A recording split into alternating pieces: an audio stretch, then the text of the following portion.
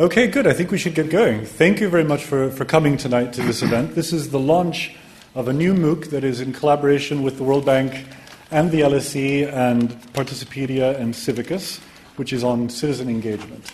I'm Jon Paul Faguet, Professor of Political Economy at the International Development Department here at the LSE.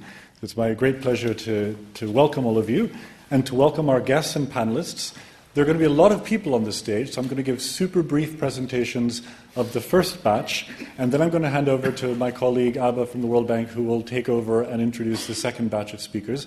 Because first we're going to talk about this particular MOOC, which is now online, has upwards of 14,000 participants already, and we're expecting many. So people are signing up very quickly these days, so we're expecting the final number to be bigger still. So it's a very exciting kind of experiment for the ID department at the LSE. In this sort of material. Let me start off by thanking the bank in particular for sponsoring this MOOC and giving us the idea of going down this path and organizing all of it. Different modules, as you'll see, have been designed by different people and with different institutions in the lead, which we'll say more about shortly. But the bank has really been the driving force behind this, and in particular taking something and using it to massify education, the sorts of learnings that we hope that we've been able to develop for free all over the world to anyone with access to a computer. Let me introduce very quickly the people on the first part of the panel. So we have, in order here, we have Soren Gigler, who's I'm proud to say, a graduate of our department and now Senior Governance Specialist at the World Bank. Next to him is Dr. Soren Gigler, Dr. Shirin Madon, who is a colleague of mine in the ID department and also in the Information Systems department at the World Bank. And then lastly, Leni Wild, who's a research fellow in politics and governance at ODI. And I was going to tell you tall stories about citizen engagement transforming governance in Bolivia and Bangladesh until I thought, I'm not a student, and none of the other panelists are students, and a MOOC is all about studying and learning. So it's better if I give my time over to a real-life student. So I've asked my student, Yesil Deniz, who's a master's student in the MSc in Development Management, to basically take over my slot and do a better job than I can. So Yesil, please.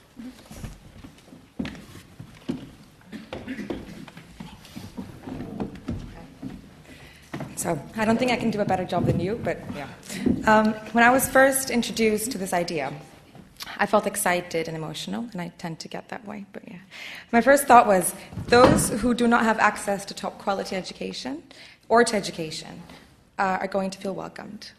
They are going to be given a second shot in life to begin from scratch, to close a gap that they perhaps thought they wouldn't be able to. Then I said, it's not just about those that have been excluded, but also those who want to pursue a particular field further or seek further professional development.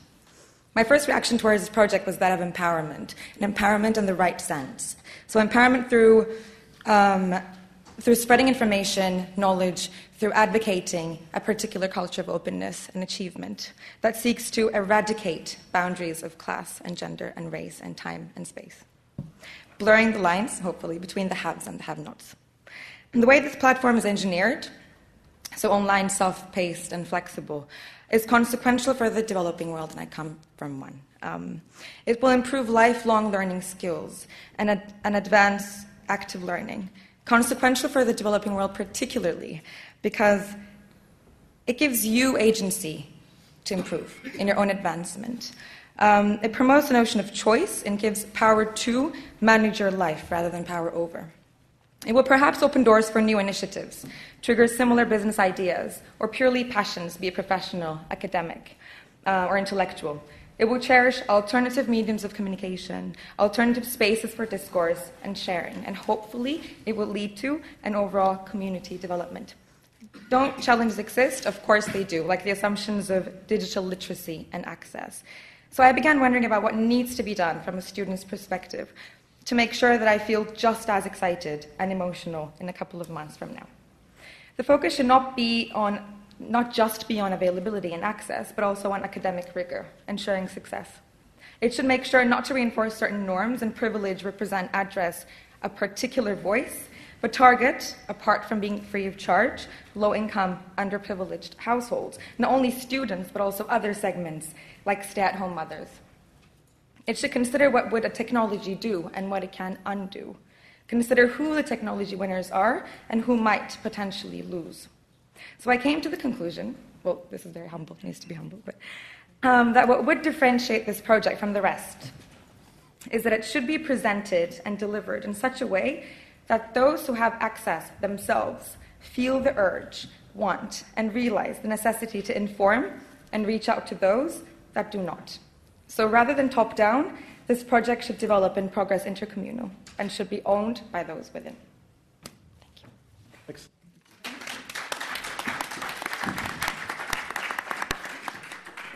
Okay, and next we have my colleague and our former student, Soren Gigler. Do you want to stand there, or do you want to... It's up to you. I think it's probably better. Yeah. Thank you so much. So it feels really good to be back as a former student. So thank you so much. The first thing I wanted to thank our partners. This never ever would have been possible with the real fantastic leadership of the ODI, LSE, Participedia, which is a network out of Harvard, and Civicus, largest civil society, one of the largest civil society networks. And I see Mary McNeil in the room, our former colleague who we worked very closely day and night also to put this together. So now, just quickly, citizen engagement. So I thought to start about citizen engagement and why does it matter for development. The first issue is citizen engagement is not new. We just talked to Tim Allen. For instance, there's a World Bank book from 1982 entitled People Put People First. So it's an old idea, and it has its waves, its hypes and downs, but basically now, again, we are here to discuss citizen engagement, which is at the core of development. So it's not just about development outcomes, as we see later, but now talk about development outcomes. So the hypothesis would be that increased government and actually donor openness combined with improved citizen feedback in service delivery would lead to more responsive and more trusted institutions. And if that's the case, we could potentially have better development outcomes. So now this is just the chart, as I just mentioned. The only idea is it's not new. There was Voices of the Poor in the 90s. There's basically a long process of this Jonathan Fox groundbreaking work on the struggle for accountability. So the accountability challenge has been core and central for international development for a very long time. So as we see, and I'm sure Vanessa will talk more about that, transparency, accountability is not the same thing. So while we have all these cases where we just assume by making a budget public, posting it on a website would make government accountable. It does not. It's just a first step. Transparency is critical, but transparency does not mean accountability. Accountability is about being responsive, answerability, to really take people's voices into account and change course and make adjustments to your plans and policies you had before. And then coming back with that information to the citizen and people. So what are some entry points? So right from the beginning, it's not only about programs, it's about policy as well. So citizen engagement, so even enabling in budgets, in open data, but basically how could we facilitate a process whereby country systems, government systems themselves change over time. So it's about institutional and cultural change. So actually I'm working my head on a blog for a long time called From Citizen Engagement to Inclusive Institutions. Because it's not just about voices. It's very important to have empowerment and voice and accountability. But if nobody is listening and nobody is responding, then this is not institutional change. This is not really at the core of the issue. Strengthening through programs and projects, through consultation. Here's a big challenge is upstream or downstream. What I mean by that? Is it just to almost co-opt civil society and say, now we have designed the project, we have a consultation, and whatever we have planned, we implement? Or is it, in fact, at early on that we really go back to the communities and ask themselves, what is your vision of development? What are your priorities? And how can we help that this comes true? So years ago, we did a workshop with indigenous leaders, and all they did, we asked them, what is your vision for your community for the next 5 years? You define it. In Colombia, there's something called Planes de Vida, which is community development plans developed by the communities. And then the government and donors can come in and help the communities realize their own view. So now, just on the MOOC. So what is a MOOC? I hope this massive open online course.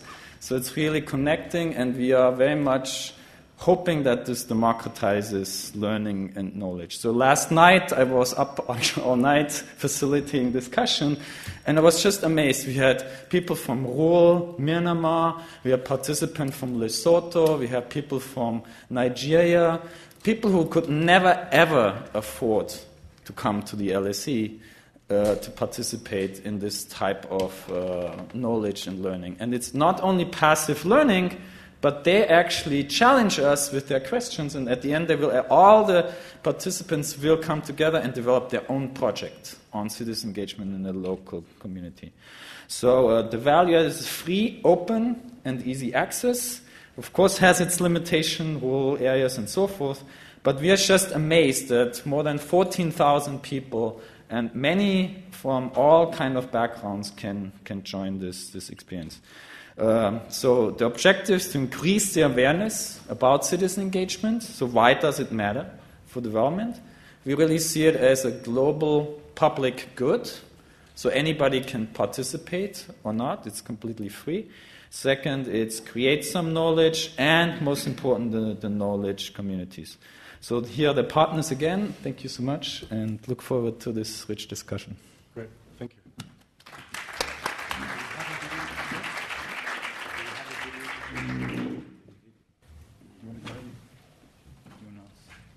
If it's on there, we may as well. Now we can continue with Shirin. Yeah. Okay. So why don't you go ahead? We're going to show a video, but we can do that after. No, we can do that after the conference.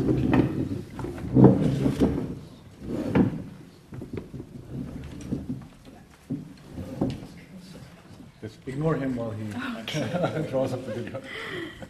Hi, everyone. Well, Jon Paul and I have tried to focus on the relevance of citizen engagement for public service delivery. And what we've tried to do is, our approach has been to take stock of what we've learned in this particular area as our input into this MOOC. I think one of the key messages that came out from our input was that, yes, citizen engagement can be a game changer for development. However, as we've just heard just now, only if there is also an equal focus, I would say, on the issue of accountability and putting in place the mechanisms which are necessary for achieving accountability. And I think three of the key points that came out of the work that we were doing, I just want to say a brief few words about them. The first one is related to the issue of decentralization. And I think an important point here is that engaging the community is, of course, a necessary first step. However, we are also as focused, we should be as focused on empowering the community, and this means devolving power to the institutions that exist to support the citizens or the community. Indeed, there have been lots and lots of projects of decentralization. So, attempts which have been made to go down the short route to accountability in order to make service delivery more accessible to citizens. These have been tried for decades. Yet, when it comes to trying to understand how do we achieve this short route or short road to accountability, we do have to keep in mind that this is actually a very long-term undertaking. It's a long-term undertaking. It's not a short-term thing. Not only is it long-term, but it's connected very much at an operational level, connected to the politics of any society, the economics and politics within which we're trying to attempt this intervention of decentralization. Then we know that there have been plenty of experiments at decentralization, but a key question has always been, why does it work in some places and why does it not work in other places? And one of the things that Jon Paul, drawing on your research in Bolivia in the mid-1990s, for example, why was it that decentralization experiments in some municipal corporations did work and some did not? This then takes me, I think, to the second main issue that we tried to contribute in the MOOC, which is related to the concept of innovation. Now, when we're talking about decentralization, again, I think a lot of the literature has already shown that, with big question marks as to there's elite capture, there are problems of local capabilities, local capacities, so is this really the route to go down? Well, yes, there's a lot of worry and concern when countries have gone in for major decentralization programs. Looking at the work that Jon Paul was doing in Ethiopia, however, nonetheless, this is a traditional hierarchical society, and also there are problems of lack of capacity of authorities, local authorities. Yet, it was surprising to find that decentralization was effective in providing better access for ordinary Ethiopians. And one of the reasons for this was related to innovation. But innovation, I think, when we're talking about it in terms of increasing motivations, incentives, creating competition at the local level, and providing discretion for public servants. And this then takes me to the last point, which is, what exactly do we mean by innovation? I think I often feel that today the term, we kind of associate it immediately with new technology innovations. I have been looking at for some time now at public health, primary healthcare delivery services in both India and Tanzania, rural parts of the country. And it seems to me that, yes, information and communication technologies, web-enabled management information systems are great. They are great because they improve the efficiency of hierarchical reporting. We all need this. It's a good thing. Having said that, though, experiments which are done to create a stable structure of governance at the village level, which comprises of health, civil society, politicians, which have now been experimented for several years, in India for about 8 years. If we can now think of innovation in that way, of both the technology and the non-technological part of it, and try then to think of ways to integrate the two, because the knowledge base at the village level can never really be replaced if we don't include the source of that knowledge which exists at that level. That's really what the points I wanted to make. Thank you very much. Right.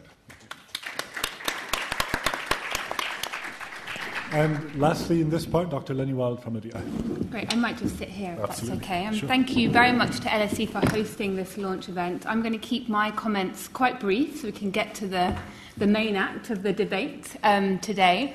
But I'm from the Overseas Development Institute. We're a think tank based here in London working on a range of development issues. And I've worked for some time on research around citizen engagement in decision-making, partly in relation to service delivery, but also in a range of other sort of policy areas. And I'm pretty convinced that where decision-making doesn't take account, doesn't engage with, doesn't think about what citizens want or need, it often falls flat. And I think we see that here in the UK as much as we see it in a range of developing countries. At the same time, I think that this sort of term, citizen engagement, has been treated in some of the sort of development policy space as a bit of a tick box exercise. It's been all too easy to say we've engaged citizens without really paying attention to whether they have been substantively involved in the decisions that will affect their lives. And I think there has been a real lack of clarity at times about what the purpose of citizen engagement is and how to do it effectively. So to me, this course comes at a very sort of opportune time, because I think the different modules help to give some clarity about what we're talking about, help to give some sort of boundaries around this. But I also think it doesn't shy away from the fact that this isn't a sort of technocratic issue. It doesn't shy away from some of the politics and the power relations that sit at the heart of it. And I guess in our contributions to the MOOC, I think some of the things we've tried to emphasise is that this is a very sort of complex and diverse landscape that we're talking about. It spans everything from taking part in an election to participatory budget exercises, scorecards around public services, through to protests and social movements. So, again, I would emphasise this isn't just about a sort of polite debate that happens. It can be about sometimes, violent protests and struggle as well. And I think it's striking the extent to which often this can reflect quite profound dissatisfaction with voice and representation in both democratic and more authoritarian settings. And I think some of the protests we see in Brazil, in Mexico and elsewhere over the last few months sort of really bring that to life. So I think what's good about this course, even having the partners that it does, is that those issues are on the table. I think, moreover, and coming from ODI, where our focus is also on sort of policy-relevant research, what I think is useful is that it also puts sort of centre stage the challenge that governments, that NGOs, that those funding development assistants face in this area, which is that we know there are really good examples of innovative citizen engagement work happening, but that it's still often quite scattered, quite small scale, and there's a real challenge about how you ensure that that has an impact that reaches much more widely in different areas. And I think the course introduces the kinds of questions we need to be asking about kind of where, how and why can citizen engagement really lead to kind of substantive change in different areas, and really brings that focus back on what's it going to take to make this be something which is significant. So I think, to me, getting to the core of, if you like, why and how citizen engagement matters. It is about politics. It is about power. I think it's good that this course kind of has that on the agenda. Lots of the presenters pick up on these themes and give some really interesting examples from their own experience in different countries. So I guess I would just urge you to sign up and join in the conversation. Excellent. Great. Thank you very much. So while we do the swap now, let me play you a quick clip from this particular MOOC. You've heard us opine about it. You may as well see a bit of it. I'm hoping the volume will work.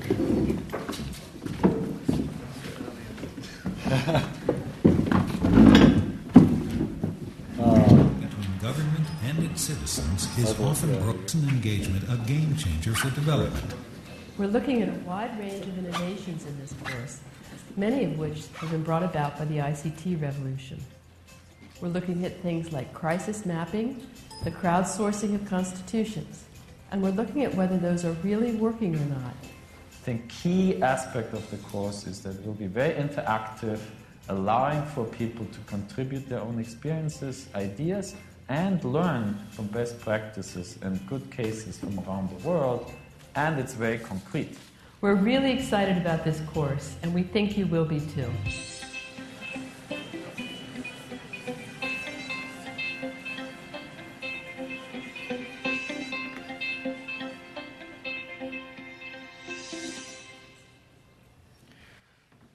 Okay, so now let me introduce Abha Joshi-Ghani, who's going to be moderating the second part of it, which is the panel where we're going to discuss both the concepts of citizen engagement and also MOOC as a technology and modality for delivering teaching and learning along these lines.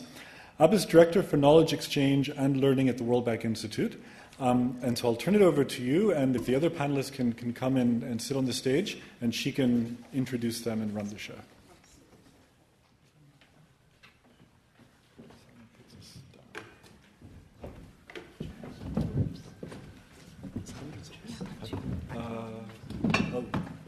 Well, there's some more. Here, I'll bring you some more.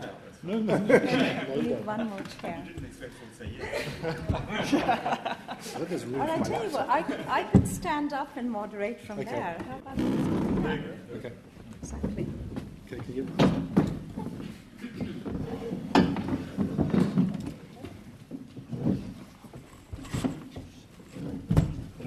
Yeah? Great.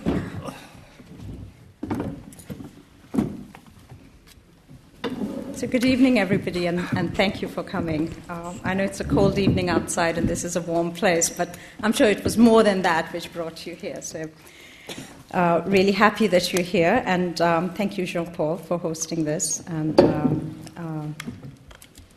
putting this all together. I think we heard initially from our 4 speakers firstly about the MOOC.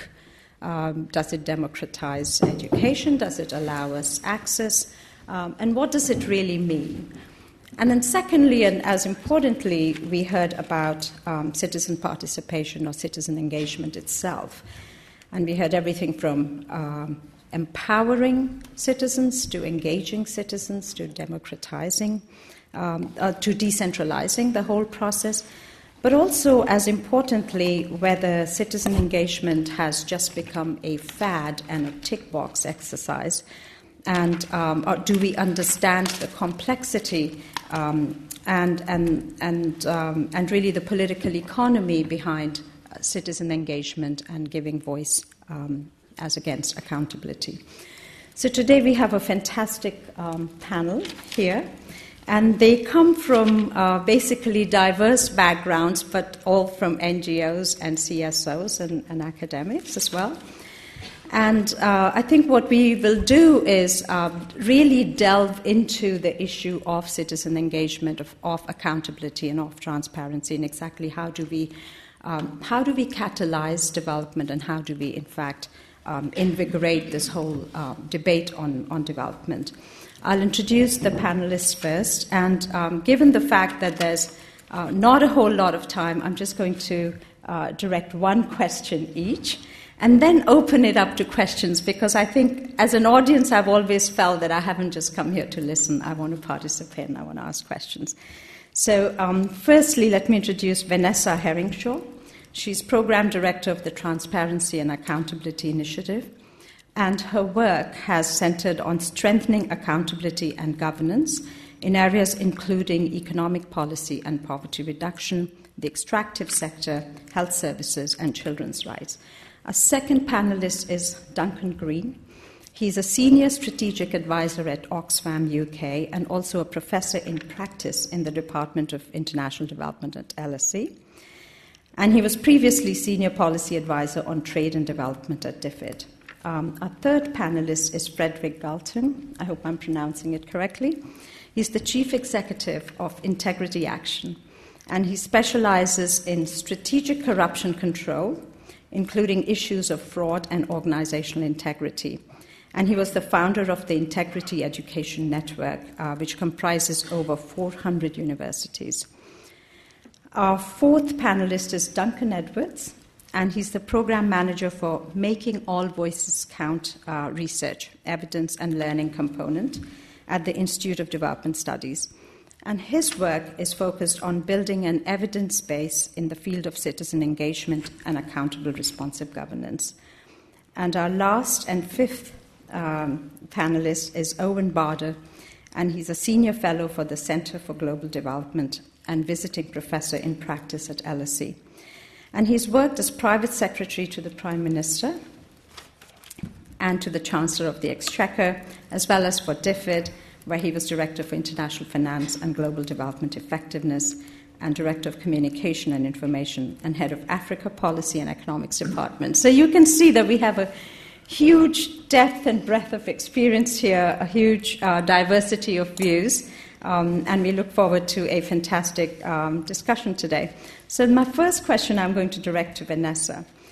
And, we've been talking about transparency and accountability. And many governments are actually committed to openness. So, you do a budget, you put it on the internet, and that becomes openness and transparency. But could you reflect a little bit on, does transparency automatically mean accountability? And how do we get from transparency to accountability? What do we need to push that agenda? Okay. 3 thoughts. One, and most obviously, there's absolutely no automatic connection between any of these things, between transparency, between citizen engagement, and between accountability. None. Zip. Nada. And I want to emphasise it because when you look at a lot of programming that you see, we still see programming that's done like that, like I prod the transparency and then that's going to magically transform, or I prod the engagement also. There isn't. What we really need is this joined-up approach between those 3 areas altogether. Second point I wanted to say, it's very interesting when I was looking at the literature for this. Sometimes it says engaging citizens, and sometimes it says citizen engagement. Are they the same things? When I say to you, engaging citizens, what's the first thing you think of? Who's doing the engaging? Well, at least I do. Okay? And so for me, it has this thing about somebody's facilitating that, maybe someone's facilitating that. It's coming with a prior agenda. I'm not saying that's not legitimate sometimes, particularly with governments wanting to do that, but that to me is very different from citizen engagement, which is I, the citizen, have thoughts, I have views, I have concerns, I want to take it in. And what does that mean for external programming? It's the difference between facilitating, if I'm exaggerating for effect, and supporting and enabling. And the latter is, all, as Leni said just a minute, is all about power. And it's all about changing incentives and rocking the boat. And it is as much about confrontation as it is about cooperation and all those other things. So I'd be super careful when we're using these terms about what we're talking about, because they're 2 very different things. And then the last thing I'd say, this is the big elephant in the room, the big pachyderm in the plaza, which is civic space. Lots of governments are saying they love openness. We love openness. It makes us look great on the international stage. We got lots of brownie points for our woo-hoo. We don't like accountability at all. And meanwhile, while you're over here busy with open government and open data and lovely engagement processes that we're crafting very carefully, over here I am closing freedom of speech, I am shutting down freedom of association, I am making it impossible for organisations to receive funding, I am making all that engagement space shut down. And this is not theoretical, these are the global trends at the moment. Increasingly well documented. So I'm urging you, yes, absolutely get engaged with the citizen engagement, but meanwhile, look at the broader context and don't take the eyes off the broader prize of that context that actually allows this stuff to even happen at a basic level. Thank you. Thank you, Vanessa. So really you're saying that on the one hand we may be talking about citizen engagement or engaging citizens being 2 very, very different things, talking about openness and big data and all of that, but at the same time we are, or a lot of governments are, closing down any space where this kind of engagement or debate can take place. Based on that, I'm going to turn to Owen Barder, and I want to ask you, Owen, what role can civil society play in building a relationship of trust between citizens and governments, and how can we move from a mindset of cooperation, from confrontation to cooperation, the other way around? I think it's mostly from cooperation to confrontation, but how do we move from confrontation to cooperation in that space? That's a really interesting question. So I think there are 2 things I want to challenge about the question. One is, who's this we who wants to move from confrontation to cooperation? Do you mean we external actors, or is the we within a society? And the other is to echo what Vanessa just said, which is we need to be careful about thinking that removing confrontation is a desirable outcome. I mean, this is, in the end, a power. Part of change is about reassigning power within a society, and that does involve. I have to mention the word power because otherwise Duncan will say the problem is no one's mentioned power yet. Nothing to say so I've mentioned power, so you can't say that. So let's think carefully about what we want in terms of a changed relationship between civil society and government. It seems to me that we often make the mistake of thinking that the social contract between government and citizens is something that can be brought about through some series of fixes that will make the social contract work. We often hear that tax is the answer to the social contract. We've heard that property rights are the answer to the social contract, that democracy or transparency or citizen engagement. It seems to me that the social contract is something that emerges from the evolution of institutions within a country. And that evolutionary process, in the end, can't be bypassed. You need institutions to evolve that are both challenging each other, constraining each other, and supporting each other and creating the authorizing environment for each other. So if you try and change one of those institutions, citizen engagement or the legal system or your parliamentary democracy or the free press or your property rights, and it isn't in the context of the evolution of these other parts of the system, they will lack the authorizing environment in which to operate, they will lack the constraints on them that they need to work properly. So we should be we who are interested in seeing that evolution happen better and faster need to be thinking about how we can accelerate that evolution. And that means thinking less like Dr. Frankenstein building his monster, trying to put together the parts of a being that will look like a human, and think more like a plant breeder. How do we allow the evolutionary process perhaps to go a bit further and a bit faster by bringing things together, letting them collide, letting good things happen and killing off bad things? So we need to think of an external role in this space, not as trying to design a social contract by figuring out what the components of it are, but by understanding what we can do to support an environment in which that evolutionary process takes place. And it'll take place in a very different way and with very different results in every different context. So I think civil society has a key role to play in changing the relationship between a government and citizens, but so do lots of other institutions. And we shouldn't exaggerate any one part of that, but we should be thinking about the role that civil society can play in accelerating that process. Thank you. So, you talked about institutions and how confrontation is not necessarily a bad thing, and how do we evolve towards more openness and more empowerment. So I'd like to ask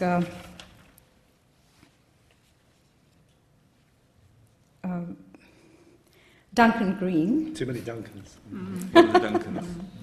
In terms of how do we bring in inclusion through citizen engagement? Because, citizen engagement can take place at a level where it may be the ones who are already included are the ones whose voices are being heard, but there are a lot of groups which are excluded, and especially if we're looking at technology as a way of getting citizens to engage, then I think that exclusion becomes even sharper and deeper.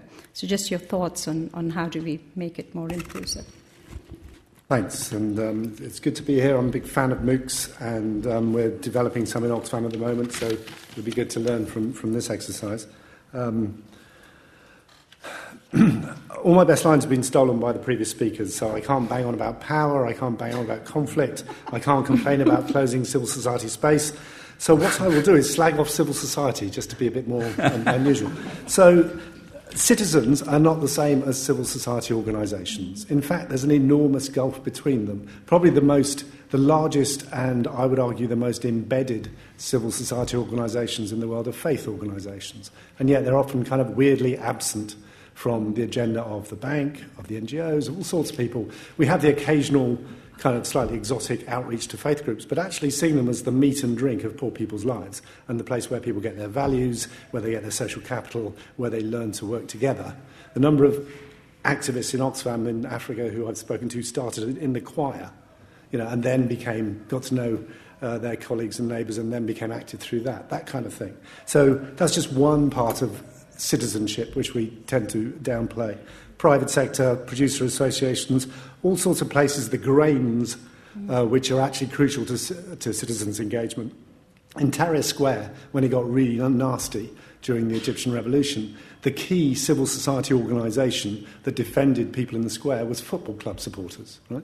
They were the people who actually were seasoned in combat, were used to defending themselves, and weren't scared of the police. And they defended all the nice lefties during the attacks by the security forces in Tahrir Square. I don't know of any Oxfam project which works with football clubs. Right? We should. So that's one point I want to make. And otherwise, just echo it's not always nice, it's quite often nasty, and we mustn't close down the nastiness. Conflict is unpleasant, I don't like it, but it's often a driver of change. And this point that Vanessa raised about the Carnegie Endowment latest report, over 50 countries which are busily closing down the space for these organisations we're desperate to engage, is pretty crucial. Oh, final point. Power and politics isn't just something which affects civil society organisations and civil society. It exists within civil society, amazingly. Yes. So, for example, how many of the people being engaged are women? And how many are men? How many are young? And how many are old farts like me? Those sort of questions are absolutely crucial if you're actually going to have proper inclusion in citizen engagement. Yeah. Actually, thank you. In fact, we were quite inspired to know that of the 14,000 people who have registered for this MOOC, 47% are women. So we're hoping that some of that message will go and it will bring about more participation of women and inclusion in that sense. So a question for Fredrik now. You worked a lot with institutions, and just your reflections on, while open spaces are being closed and, cooperation and confrontation are kind of not the important aspects that we should be looking at. Really, how do we get institutions to be more responsive and to, in fact, what kind of institutional changes are required so that this process, in fact, works and, there's responsiveness on both sides? Thanks for that, and thanks for the World Bank and everyone here for hosting us and for getting this discussion out to such a big audience. I mean, indeed, it's not just that transparency doesn't necessarily or very often doesn't lead to accountability. It's that so many transparency norms aren't what they seem to be, aren't actually that useful. They're so superficial. So in 8 transparency norms, for example, are at such a high level of abstraction that there is no data there that can really be used by communities. There are no contracts in that information of a granular detail that can really be used for accountability. Access to information laws exist in 100 countries now, but actually they're so poor in practice that most people can't use them. India is one of the rare exceptions where poor people use it, but actually it's the middle class that uses it more than anyone else. And so having these norms on the books actually doesn't mean all that much in a sense. And so what I would make a distinction is on the one hand, so there are 2 things I just want to draw out in a few minutes here. One is making a distinction between 3 different kinds of feedback and perhaps 3 different ways of initiating citizen engagement, which draws a little bit on some of the earlier points. And I call it a feedback triangle, A, B, C. But A is principal initiated, B is manager initiated, and C is citizen initiated. Mm-hmm. And so A is if the governor wants to know what's happening in his province, is if DFID wants to know what is Oxfam doing in the field, or Oxfam HQ wants to know what's going on the ground. The manager, B, wants to know what's going on with my project. How well am I doing? Do I know what's happening? Are the farmers really getting what they need? And C is citizen-owned and managed. And all 3 have their raison d'être, and all 3 are important. It's not that there's a hierarchy between them. TripAdvisor is a form of type C. consumer engagement, right? So now we look at the number of stars a hotel has, but if it only has 2 points on TripAdvisor, that's much less interesting than a hotel with 4 stars and 5 points on TripAdvisor. And so you want a type A feedback plus type C. And so it's really a question of complementarity there. And so the first point, to come to your question, is can we open up the discourse so that we see that there's complementarity between the 3 types? The 3 types exist in the consumer market. They've revolutionized certain types of consumer behavior, and they're certainly existing in the West, and they can exist in developing country contexts as well. And the second one is a culture of learning around this. And in terms of learning, there is an indicator that we use, and it draws on a word that you used a bit pejoratively there, but yes, the concept of a fix. But not the fix in terms of a one-off solution of one law, for example, an access to information law being a fix, but in terms of multiple fixes of little problems, lots of little problems, knowing whether they're being resolved, for example, by using that access to information law. So we call it a fix rate. So when you tell me that percentage, the efficacy of an institution, of an intervention, whether it's of type A, B, or C, I get some sense of how well it's working. And that's the only way that we can identify really developing a culture of learning around it. Seeing how can I go from the 20% to the 40 to 50% and see how I'm doing. And so we've developed an approach. It took us almost a decade to develop it, where we can see that actually if it's implemented with some degree of consistency, it produces on average a fixed rate of 50% in the countries where we implement it. I just came back from the field, from DRC yesterday, from 10 days there.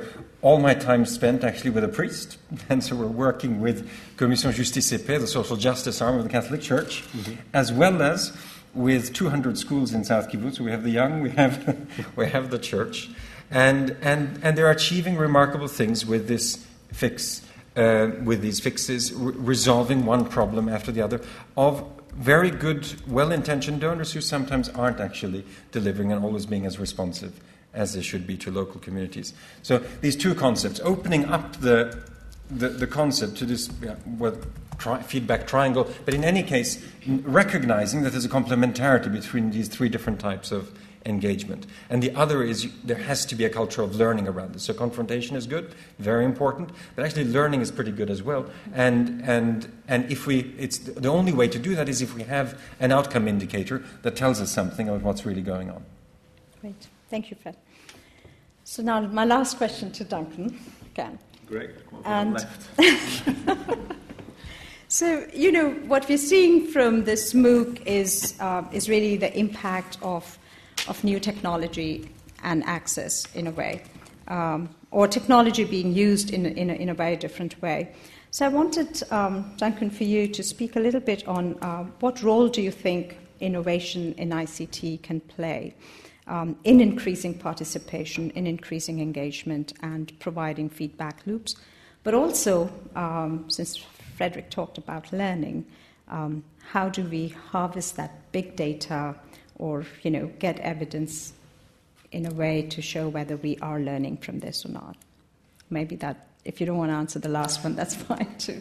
Okay. I think this, got to look at the starting point, and the starting point is the same as looking at citizen engagement with or without technology. It's looking at which citizens are we looking to engage, and for what. So I work for a program called Making All Voices Count, and it's a program looking to support innovation, particularly technical innovation, in citizen engagement, accountable governance. And the all aspect of the name of the program is really, really important. And so, we see technology has huge potential for reaching new groups of people, but it's also introducing kind of new inequalities, new access to, look at new digital divides. It also potentially exacerbates existing divides. It also raises questions around kind of safety and privacy. So, you look at citizens, you need to break that down a bit further. And different citizens, particularly marginalised groups, are at risks, at different risks, and are exposed to different risks as well. So I think we need to be considering that. What else have other people not covered? And then the other thing with technology particularly is what a lot of people are trying to do is making direct links between citizens and their governments, but not really questioning whether that's desirable. Right. In a lot of cases, particularly marginalised communities, do they want that direct link? And then related to that is kind of previous governance work suggests that collective action is really important in achieving accountability. But if you're driving people individually, how does that actually speak to what we know about collective action? And there's been a fair amount of work looking at the role of technology within collective action. Some people are coining the phrase connective action. And we need to be looking a lot more closely into that. The other thing I want to talk about is questions of framing, and that framing really matters. So we need to think about the framing of the problems that we're looking to utilise technology to address. So, for example, using very kind of technical feedback loop type analogies, ways of framing problems, you're casting users, casting citizens as users, as customers, and as a result, you're just resulting in these kind of functional information gap type initiatives. So, from my experience working on Making All Voices Count, I'm looking at a lot of technology-driven projects, and all their kind of theories of change behind what they're doing is, that governments don't improve public services because they don't know there's a problem, and that some SMS reporting tool letting the government know is automatically going to change things. And so the question I'd ask would more kind of rights-based framings actually lead us to, I suppose, looking at what Soren was saying about upstream participation, getting back to thinking as Andrea Cornwall and John Gaventa were talking about in 2003, moving from the kind of users and choosers to the makers and shapers of government. So, if look at the question, is tech-enabled citizen engagement a game changer? I think whether it can be depends on what game it is that you're playing and who's playing that game. So for now, I don't think tech really is a game changer, but it does give us a new set of tactics to use in playing that game. Thank you.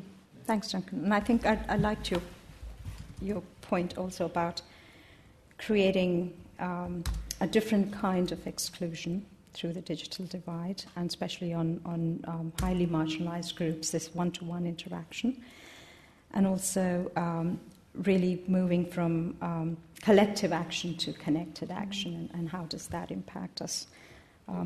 So my last question to all panelists, a very quick one, which is,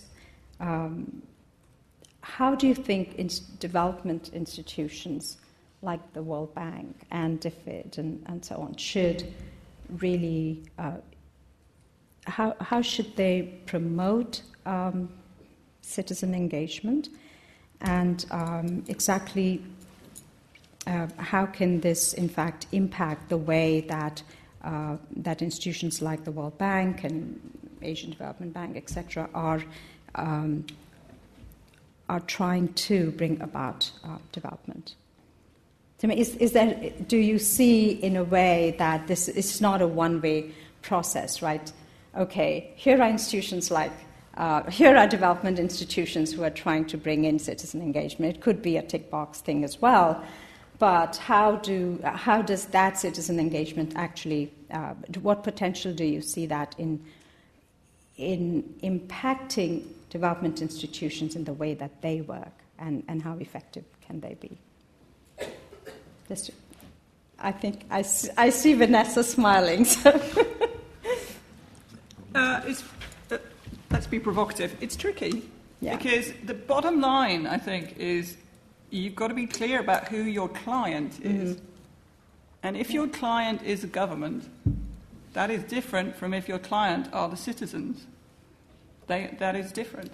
And so being kind of honest, so obviously, and typically the World Bank, its clients are governments, it makes agreements with governments. It's got to be honest about what it can do and what it can't do in that client relationship. That is not to say that it needs to engage directly with that question and about if its vision is genuinely development and empowerment, how does it think about its client? But to be honest, that's what I see, is that is a real issue. And the way that it frames its incentives to its staff, about getting money out the door and loans and processing and so on versus, results for citizens as its client, that is a fundamental shift. I'm all for it. But, you want to talk about a power game that's going to happen in an institution, that's going to be pretty massive. I personally think it's a key one that needs to happen. Because at the end of the day, whichever agency we may be working through, if the whole idea is that there should be service delivery to the citizens, then I think it's not the agency or the institution that we're working through, but actually it's the impact on the ground. And unless we hear back whether a service is being delivered, whether your garbage is being picked up, whether the textbooks have been delivered at the school or not, then we also wouldn't know. So, Fredrik. Which one? Fredrik and Owen and Fredrik, whichever way you want to do it. So a couple of things about this. One is, I think, and this is true of all international development, not just citizen engagement, we should be modest about the role of outside organisations like the World Bank or DFID or whoever. These are intrinsically internal organic processes, the relationship between citizens and institutions and the state, and we shouldn't exaggerate our ability to improve things, and we shouldn't underestimate our ability to screw things up. So, let's be thoughtful about what we want. Let's be careful what we wish for here. Secondly, in theory, the international development community signed up in Accra in 2008 to the idea that country ownership means country and not just government ownership. But you wouldn't detect that if you look at the behaviour, say, of the World Bank in its relationship with governments, who, as Vanessa said, they are their primary client. And so we're still stuck in a world, partly because we don't know the answer to this question of what is it that international... If we're not only dealing with governments, then who are we dealing with and how, and what is our legitimacy and our accountability, and what are the constraints on us, and how does that work? So we're in this kind of... We kind of think that we ought to be working with people other than the government, but we're very unsure about how we should do that and what our authorising environment is for that. The third thing for me is that there are a set of things that outside bodies can do to be more transparent and accountable themselves, which would be a really good start. I'm not saying that would solve all the world's problems, or that this would lead to enormous improvements necessarily in some or all developing countries. But before we go and lecture other people about how they should engage with citizens in service delivery and be transparent, we ought to be... it is scandalous that we do not publish information about where our aid money is spent, for whose benefit, the contracts, how it's organised. And although a large number of donors have said they will do that, and the mechanism exists for them to do that, and many of them do a little bit of it, most of that information is still not widely available to most people. So we should be, before we tell other people how to organise their affairs and other societies how things should be, we could do a lot more on extractive industries transparency, aid transparency, clarity about how climate change funds are flowing, clarity about military assistance and military cooperation. We could be sharing information about the behaviour of our companies in developing countries. We could have country-by-country reporting of payments for extractives. We could be sharing information about tax and international tax system. So we could get our own house in order about things that would enable greater citizen engagement and greater internal accountability within developing countries, where we are the source of the secrecy. These are problems that only we can fix, And wouldn't it be nice, before we helped other people solve their problems, if we tackled some of our problems as a good starting point, and then we might have some legitimacy to go and help other people fix their problems? Very well said. So, Fredrik. I actually don't think the issue is so much state versus citizens. It's actually about, so the citizen engagement agenda could actually be thought of differently, as a different way of engaging with the effectiveness of the state. Because the problem is that aid donors, World Bank and DFID and others, engage with the executive in a very limited portion of the executive, but not really with necessarily the state as a key institution to bring development. No country that has ever lifted a large portion of its population out of poverty has ever done it without the state playing a major role. It's never happened. And it's not going to happen. There are not going to be exceptions of that down the road. And so it's really about reframing. So you could say the citizen engagement agenda is a different way of looking at making the state more effective. And so I don't have an issue, per se, about it being about the state, but it's a question of how to make the state be different. And so in the World Bank's, and this is what I think is a bit refreshing about the World Bank's thinking and approach to this, not to be too soft on them, but nonetheless is distinguishing between these 4 different ways of citizen engagement about suggestions, monitoring, complaints, and satisfaction. And so I'm going to be a bit controversial in the sense of saying let's be incredibly instrumental about that engagement. Let's see what is being delivered on those 4 standards of monitoring, complaints, suggestions, and satisfaction. And if you find mechanisms that are really demonstrating that they make progress, and that progress isn't going to be the same in Ethiopia as in DRC and elsewhere, but they're going to find their own mechanisms to do that, taking on the knowledge at the community level, those innovations that you talk about, etc. But let's be, I would say, terribly instrumental about that, actually, and see what are those mechanisms. Then foreign bodies can play some kind of meaningful role. The problem now is that there are lots of these ideas around about the role of technology, about other things, fanciful theories of change. And those have not delivered. And so, looking at those 4 different elements, and they're not the only ones, but there is actually far too little progress happening along those 4 major indicators. Thank you. Shall we open it up to the audience? So this is what we're going to do. We have about 20 minutes. So we'll take 3 questions at a time. State your name and ask the question, and then you can either direct it to a specific panelist, or we can just open it up to any panelist who wants to take it. So let me start with 1, 2, and 3. There's a rotary microphone also. Oh, excellent.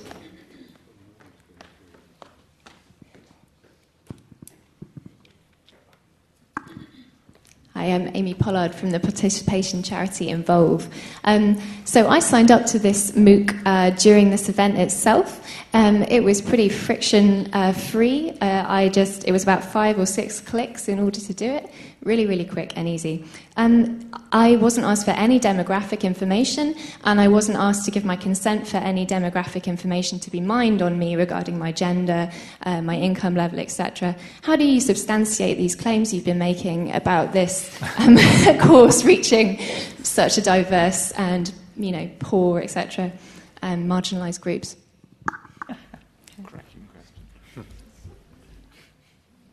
That's very interesting. Hi, thank you for the event and everyone involved. Gareth Wall from the Commonwealth Local Government Forum.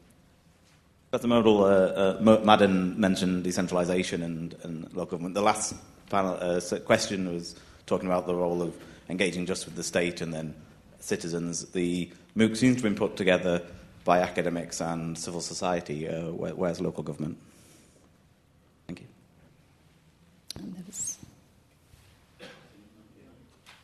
Yeah, there's someone behind that. Nico Heller of the Democracy School. To me, this feels very top-down. I mean, you were talking all about this bottom-up, but, how many experts are going to lecture how many thousands of students? I said, and what's the class size of this? What kind of level of participation is actually possible? Did you at all consider making it more sort of a train-the-trainer kind of exercise where you are actually engaging with local facilitators rather than with citizens themselves to kind of get some leverage? Okay. So I'll just do the 3 questions and then we'll come back to you. So on On your question regarding, you weren't asked to register, weren't asked to say your gender or anything. So, we're hosting this MOOC on Coursera. And Coursera is the one who provides us with data in terms of number of people registered. So it started with about 11,000 something on the Sunday, March 15th, that was launched. And we were told today that there were 14,000. And then they broke it into gender. So I'm so glad that you raised that, because I am going to go back and ask them exactly what sort of data they're mining.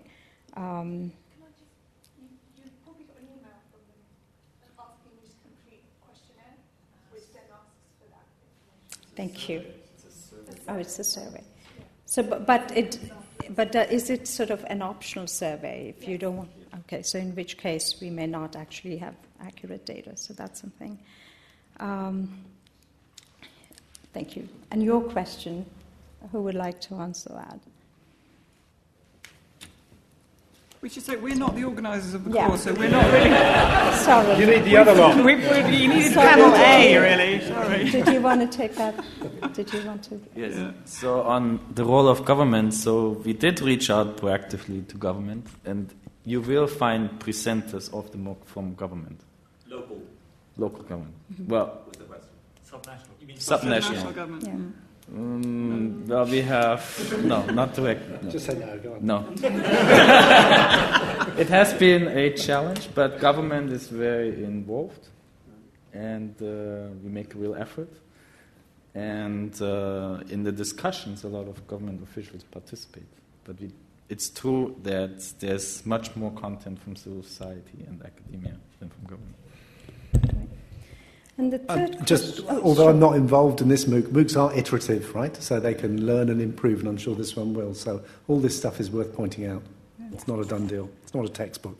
Right. And actually exactly in the same vein, on the third question where this is very top-down and, did we think about training the trainers?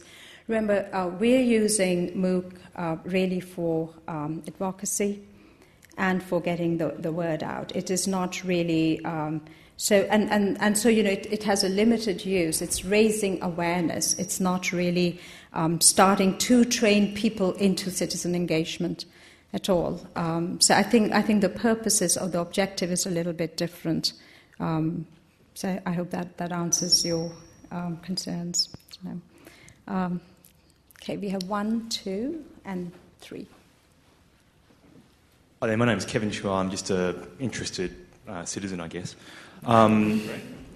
When I hear about citizen engagement, one of the things that really springs to mind for me is big society, and how when you paint the dream of what a big society and citizen engagement can look like, and how great it can be, I worry that it's just another way for governments to actually put in place a program and then actually say citizens are empowered, and then you take away services. So I'd just like to understand how that's viewed.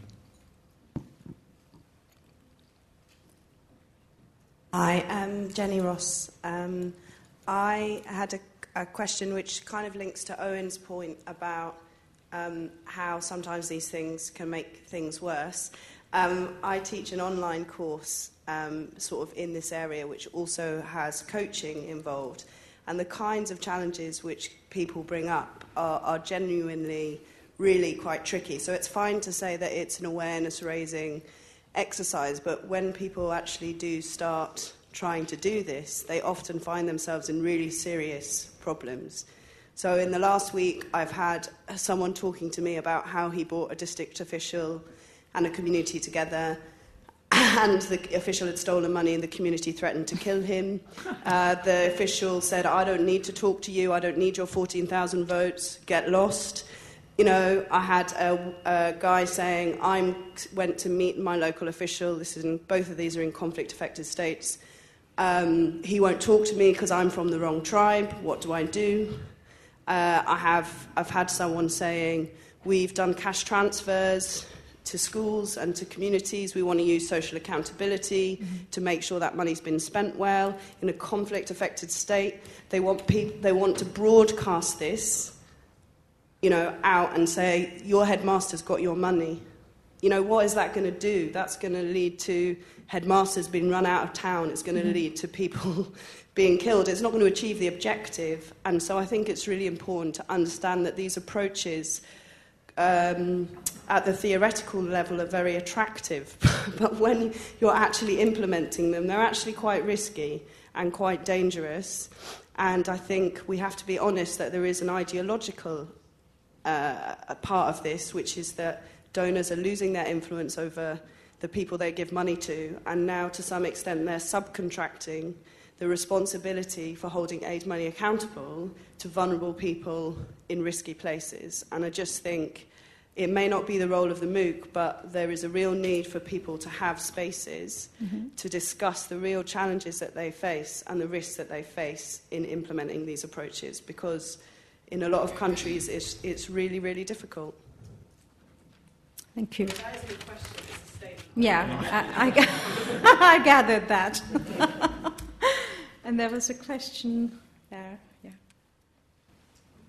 Hi, my name is Liza, and I'm also an interested citizen. My question is very closely linked to their two questions in terms of, I'm just wondering, who is an engaged citizen, and what does an engaged citizen look like? And how much, I guess, engagement is enough to say this citizen is engaged versus this one is not? Like, how do we differentiate? How do we say this citizen is engaged, basically? Okay. I'm going to open this to the panelists. Is that good? Yes? Yeah, I'll commit Harry Kiri first, okay.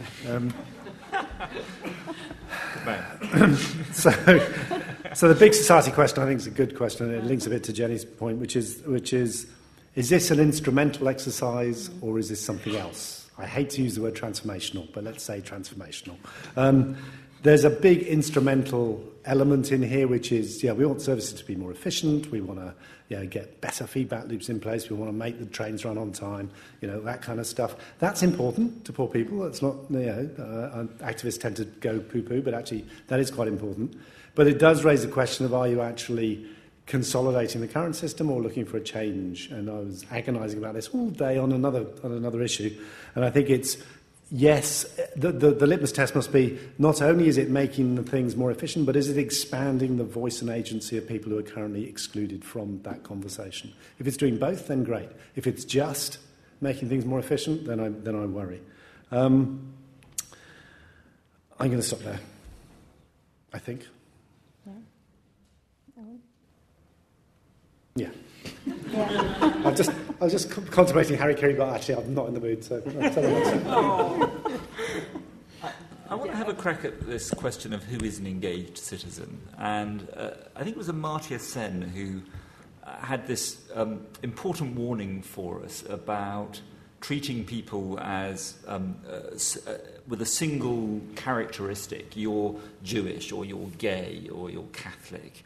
And urging and saying that way fascism lies, and urging us to understand that everybody has multiple identities, and in all our lives we are many different things, and we need to stop thinking of people as either an engaged citizen or not an engaged citizen. Most people are engaged in some things and, as it were, rely on someone else to be engaged in other things that might well be important to them, but they don't have time for, or not so important. So, I rely on the fact that there are people who are, fighting the good fight on all kinds of things that are important to me, but I don't have time to engage with. But I'm particularly engaged in open government and transparency, and I'm sure there are lots of people who passively are glad that I'm doing that, but don't themselves, are themselves engaged in their church or in their campaign for something else. And so I think we should recognise that society is made up of people who are variously engaged in different things, and the fact that they don't always spend time on something. If we all spent all our time collectively deciding everything, was it Oscar Wilde who said, so we'd all spend our entire time in committee, right? So we part of a society is building trust that there are systems, that there is a media that's going to expose corruption, that there are civil society groups that are concentrating on things. Although I don't work for Amnesty International, I'm glad they're there tackling human rights issues and raising their importance, and I don't always agree with them, but I'm glad that they do what they do. But I just don't have time to do that myself. So I don't think we should think of any citizen as being either engaged or not engaged. Every citizen is engaged in their family, in their community, in their church, in their trade union, to greater and lesser degrees. And you'd be hard-pressed to find anybody who wasn't engaged in some way in some of those things. And I think what we're talking about when we talk about more engaged citizens is finding ways to enable those communities of people who are interested in these things to be more effective and more powerful in changing the institutions around them. But when you think of things like TripAdvisor or Wikipedia, it's a very, very small part of the population that actually does the reviews or edits Wikipedia. When we talk about the wisdom of crowds, the actual crowds who do these things are a very, very small percentage of the population, but a very small percentage of a large population is actually quite a large number of people, and it's quite a lot of people who are engaging on all our behalfs in some sense. So I think it's a kind of problematic. How do these get authorization, and how can they speak for us?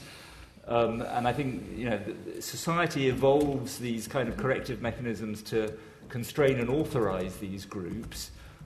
But I don't think we should be looking for every citizen to be engaged in everything that affects all of us, because none of us want that, actually. Yeah. No, exactly. Can I disagree yes. just a little? Yeah, on you go. Of course. Or a lot. No, well, just with a slightly sharper definition in a sense, because there's the word engage, but there's the word citizen. And so to be an engaged consumer, to be an engaged member of a community is one thing. To be an engaged friend is one thing. But to be an engaged citizen, so citizen means a relationship to a state. Yeah, you can be non-citizens. If you're a non-citizen, if you're a refugee in this country, you're not a citizen. Very simple. Right. So there is a thing about relationship to a state here. Now, that means that there is a risk here of not including many people, and that is a big issue.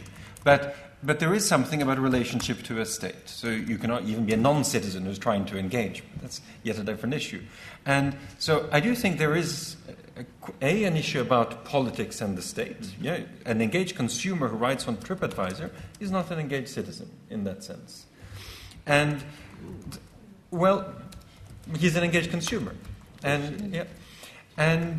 So just think about it in terms of those four categories, just as a thought experiment to start with, about monitoring, suggesting, complaining, and satisfied. So if those are elements of engagement as a citizen, there are various ways that can be expressed. And it can be from graffiti to sending something on Twitter. But those are forms of engagement. And it can take so many forms. But there is something here about a relationship to power and the state, to services, to political parties, to all the informal and other expressions of state power. That is what I think this agenda is meant by. Right? So and someone who wants to hold companies to account for the way they're investing is clearly a part of that extended debate, and all the more so in resource-rich countries, as you were talking about. But there is something here about the nature of state power and how it affects people that this debate, I think, is all about. Can I ask a quick question? When in the UK lorry drivers blocked the roads because of petrol prices, were they engaged consumers or engaged citizens?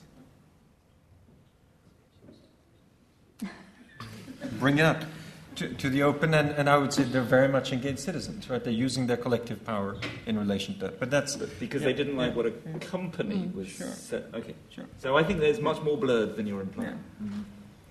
But I think there's one additional thing to that is, the choice to engage. Do I have a choice to be a disengaged citizen or be an engaged citizen? And I think a lot of us in a lot of political systems do not have that choice.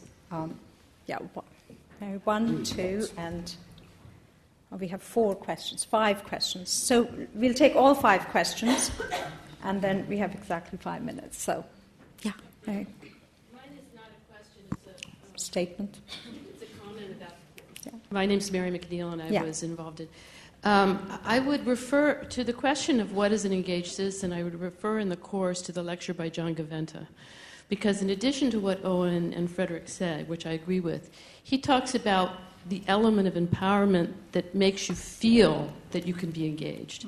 And, we can say it's intrinsic intrinsic or incentivized, but I do think that we try in the course to make that statement, that there's something there that empowers you to feel that you can engage with the state, or you can engage as a consumer. And in many societies, particularly among the people that are not included, they don't have that capacity. Mm-hmm. So there's a capacity to engage that John Gaventa talks about very well in the course. Excuse me, I just wanted to say that Mary was part of the team which prepared this MOOC and shaped it. Sorry, I just wanted to add to that surely an engaged citizen, that engagement actually matters. Isn't that a really important part of engagement? That, we've talked about the kind of instrumental use of participation, and actually what's the point? If it doesn't actually matter... They're still engaged. Mm-hmm. This is frustrated me. They're annoyed. They weren't engaged for very long. But in the actual sense, they're engaged, right? But if their engagement doesn't matter at all, is that still engagement? It would be catastrophic if every form of engagement led to an outcome. So, there have to be some barriers. No, it would be Twitter. So every fascist movement, right, should be allowed to see their outcome and their vision fulfilled. Right. I mean, there have to be, there are some barriers. No, but in the way in which the term is being used, surely that's an important part of it. Well, it would be nice if engagement had an effect. Comrades, we have to engage the citizens. By definition, it's engaged if they're engaged. Right? Okay. But actually, sorry, I can't resist. It goes this thing about, not to let, and I'm sure the course isn't going to do this, but not to let it become a tool-based box-ticking thing. And I see it a lot. And the risk is big, because it's not just that a minimum worst-case scenario, it legitimises something that shouldn't be legitimised. Really worst-case scenarios, it's incredibly demoralising, and you're less likely to engage in the future. So unless you can structure a genuine engagement process, stay away, because you are wasting people's valuable time, you make it less likely for them to want to engage in the future, you are doing harm. So I couldn't resist. Let's get in there. Okay, did we mark out all the people? So there's one right at the back, and then we have, two right at the back, and then we'll come up front. Good evening. I'm a master's student at the LSE. My question is, when I think of China in the 70s, when the government introduced the one-child policy, they didn't really engage any citizen. They actually forced women to abort. But the fact is that they did lift a huge amount of people out of poverty and also achieved rapid economic growth. And when I compare India, for instance, nowadays, they have a democratic country, and as far as I know, they persuade family to reduce their children and try to achieve a nuclear family. But if you look at the result, the progress is very slow. So my question is, do you think for some concrete situation it is actually legitimate for government to say our aims actually what is the word?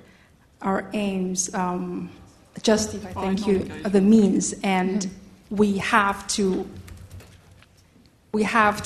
eliminate the decision maker, to have an elite group to make decisions for the whole country.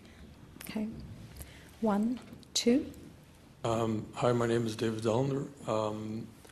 My question is, do you think that donor agencies and institutions such as the World Bank can actually support social accountability if it is something very organic, if it is something very much about managing conflict, while aid agencies are risk-averse by nature?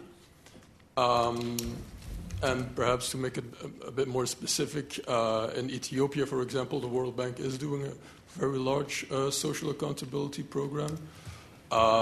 In that kind of context, do you see any obstacles in the sense that the government will obviously be involved, and perhaps certain ethnic groups will not be able to take part in these social accountability initiatives?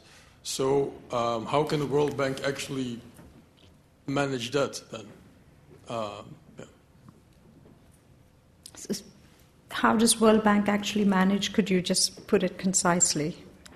So how does the World Bank actually manage that? You're talking about how do we manage social accountability against... How would the World Bank manage ethnic exclusion in programs on social accountability that it funds? Okay, thank you. And there was one right there, and then we have the last one here. Okay. Hi, I'm Fia from Resource Development. My question is going back to the points of who we are engaging. So we do a lot of work with young people from small rural communities, and we help them to participate in decision-making processes at a global level. So, for example, we physically help them to get to spaces that the World Bank or UN institutions create for people to participate. And what we find that our role in this space is to basically act as translators, because when people get to these spaces, they simply find the language completely inaccessible, and they find that it's very hard for them to participate and make a contribution to these spaces. So how do we create an enabling environment at that level that allows citizens to participate? Because otherwise it does become a bit of a thick boxing exercise. Okay. Thank you. Hi there, I'm David McKenzie. I'm actually an election agent for the forthcoming general elections, so this has been very, very interesting in citizen engagement. Really the question I wanted to ask, and it's a difficult question to answer, right? So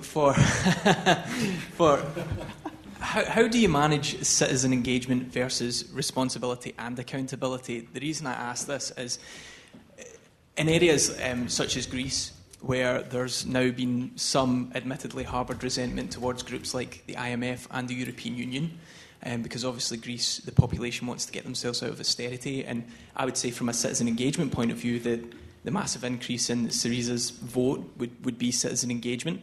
But then they have to battle against groups like the IMF and the European Union. So how do groups like that engage in citizen engagement while also acting in a responsible manner to the rest of their engagement throughout the Eurozone and other places? Okay. Thank you. Can you explain? Can you just say one more sentence so I have the first question? Is it the same as this question that the popular push is not actually good for the broader good? No, it's more in regards to, for instance, when you get citizen engagement to a point where people say, whatever your views are, we don't want any more austerity, but then there's other groups that have to take the responsibility for a larger group, such as the IMF or the European Union. How do you then include citizen engagement in areas like that, where there's a more larger community, sort of in places like the European Union versus a singular country that wants a particular outcome? Okay. Did you want to start by answering that question? I thought you were very engaged there. I think we should invite engagement from the That's right. I mean, are there people who want to answer some of the questions which have been asked? Yeah, seriously. So,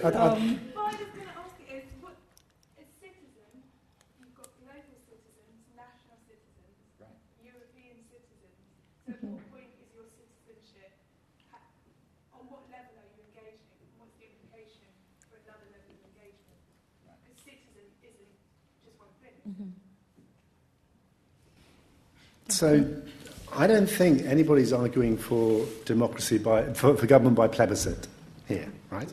So you're not saying that the only decisions, all decisions will be taken by citizen engagement. So let's not sort of set up some straw man thing. You are trying to get much better balance between the voice of the insiders and the voice of the people who are excluded, and I think that's my answer on the one-child policy, the single-child policy question in China is Amartya Sen's lovely study comparing China and Kerala, where he showed that girls' education is just as effective in reducing family size as a horribly coercive and human rights violating policy. And that in general, just I like Sen's definition of development. You know, if you define development purely as GDP per capita, you get into all sorts of tangles about benevolent dictators and all the rest of it. If you take Sen's very clever redefinition of development as freedoms to be and to do, then growth is a part of that, but so are lots of other things. Then I think you get a much more nuanced and interesting discussion about development. On the populism question, I think that goes with the plebiscite thing. So it's interesting how. Can you steer a course between autocracy and populism involving citizen engagement? That's the essay question that comes out for me from tonight. So, the purpose of government, and government is there isn't a state. There are many different institutions and many different parts of government and many different layers of government, including subnational government. Is to reconcile competing interests, right? If there were no competing interests, we wouldn't need to have government to reconcile these interests. We could just have free markets and things, right? So governments do things like have compulsory purchase orders to enable you to build a railway line, so that somebody who owns land that doesn't want a railway line on it, in the end gets told, well, I'm afraid you have to sell your railway line because there's some greater good. So we're used to the idea, aren't we, that governments sometimes make people do things that they don't want to do because it contributes to some greater good, right? There's nothing wrong with that. In fact, there's a hell of a lot good about that. We would not be happy people if we didn't have governments to constrain some people to enable all of us to live better lives. And that's true at this level of different layers of government and different layers of community, and it's not just between nation-states and supranational organisations, but it's within nation-states as well. It's competition within states for resources, for example. Competition not just geographically, but between different kinds of communities. So we shouldn't imagine that the outcome of citizen, this is kind of Duncan's point, that the outcome of citizen engagement is that everybody's going to get what they want all the time. Because that isn't the goal of this. The goal of this is to ensure that what we don't have is a small, powerful elite getting what they want all the time and nobody else getting what they want any of the time. Right? So it's to change the power relationship, but it can't and it won't eliminate the fact that this is in the end about the reconciliation of competing claims. And the question is, how can we do that better? I just want to answer this point about what can donors do to support social accountability. And you gave the example of the World Bank in Ethiopia. When I was living in Ethiopia, while this social accountability program was being run, a lot of Ethiopian friends of mine, not huge supporters of the government mainly, referred to this program as an AstroTurf program. And by AstroTurf, they meant it was supposed to be grassroots organisations, but these were plastic grassroots, right? They weren't actual grassroots organisations. They had no actual roots. They were being created and invented by international organisations and donors who were funding them. And the accountability of these organisations was to the people who funded them. And the people who funded them was not local Ethiopians, it was us. And a lot of this is anecdote rather than evidence, but a lot of my Ethiopian friends were angry that we had the audacity to fund and set up and direct and steer these organisations that claimed to speak for Ethiopian people, but they had the sense that these were not genuine grassroots organisations. And I think there is a real challenge for us, because those organisations, I was living in Addis, they would call me into their strategy away days in various international hotels and ask me to tell them what donor priorities were likely to be for the coming year, so that they could orient their strategy around that, because that was how they'd get the funding, right? And I was struck how rarely the conversation, at least when I was in the room, was about what their alleged beneficiaries and supporters wanted. And Duncan, I'm sure, will tell you how great Oxfam is at supporting local civil society organisations to be genuinely locally accountable, and they walk in solidarity with them, but they're not answerable to Oxfam. And I hope that's right. I think it's a really hard thing to get right, and it's an especially hard thing to get right for organisations like the World Bank or DFID. It's probably much easier for an organisation like Oxfam to get that right. And we have had this experience over many years of trying to create participative processes. I mean, who remembers PRSPs?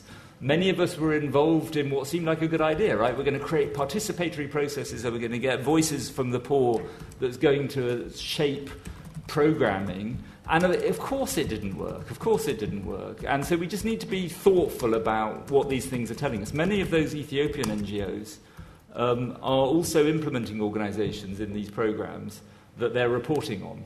Right? So there's a strong community of interest in saying that it's all going swimmingly.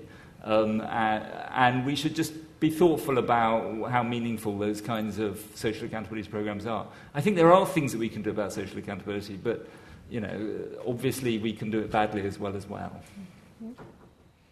Anybody else wants to speak since we're winding up? Soren, did you want to say anything on social accountability?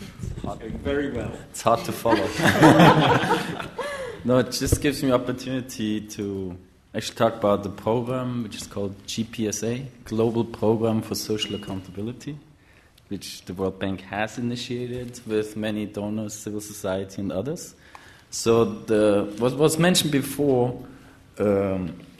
So the World Bank actually has very strongly recognized that development is much more complex, and we engage with multiple stakeholders today. Mm-hmm. So almost all projects do not only engage with the state, but there are very proactive forms of engagement with civil society, indigenous peoples, and non-state actors.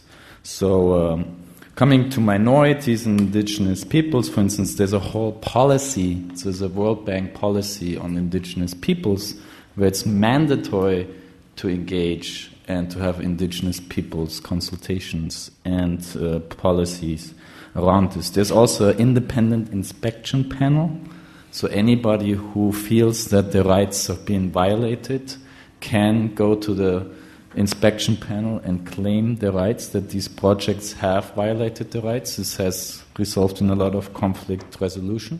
So there are now several mechanisms in place where the bank and other donors actually do work more directly with civil society and non-state actors. Thank you, Soren. I think we will wrap this up now. Thank you, everybody, for coming and for being so engaged. And definitely I'd like to thank our panelists, Vanessa Herringshaw, Duncan Green, Duncan Edwards, Fredrik Galtung, Owen Barder, and Jon Paul as our host.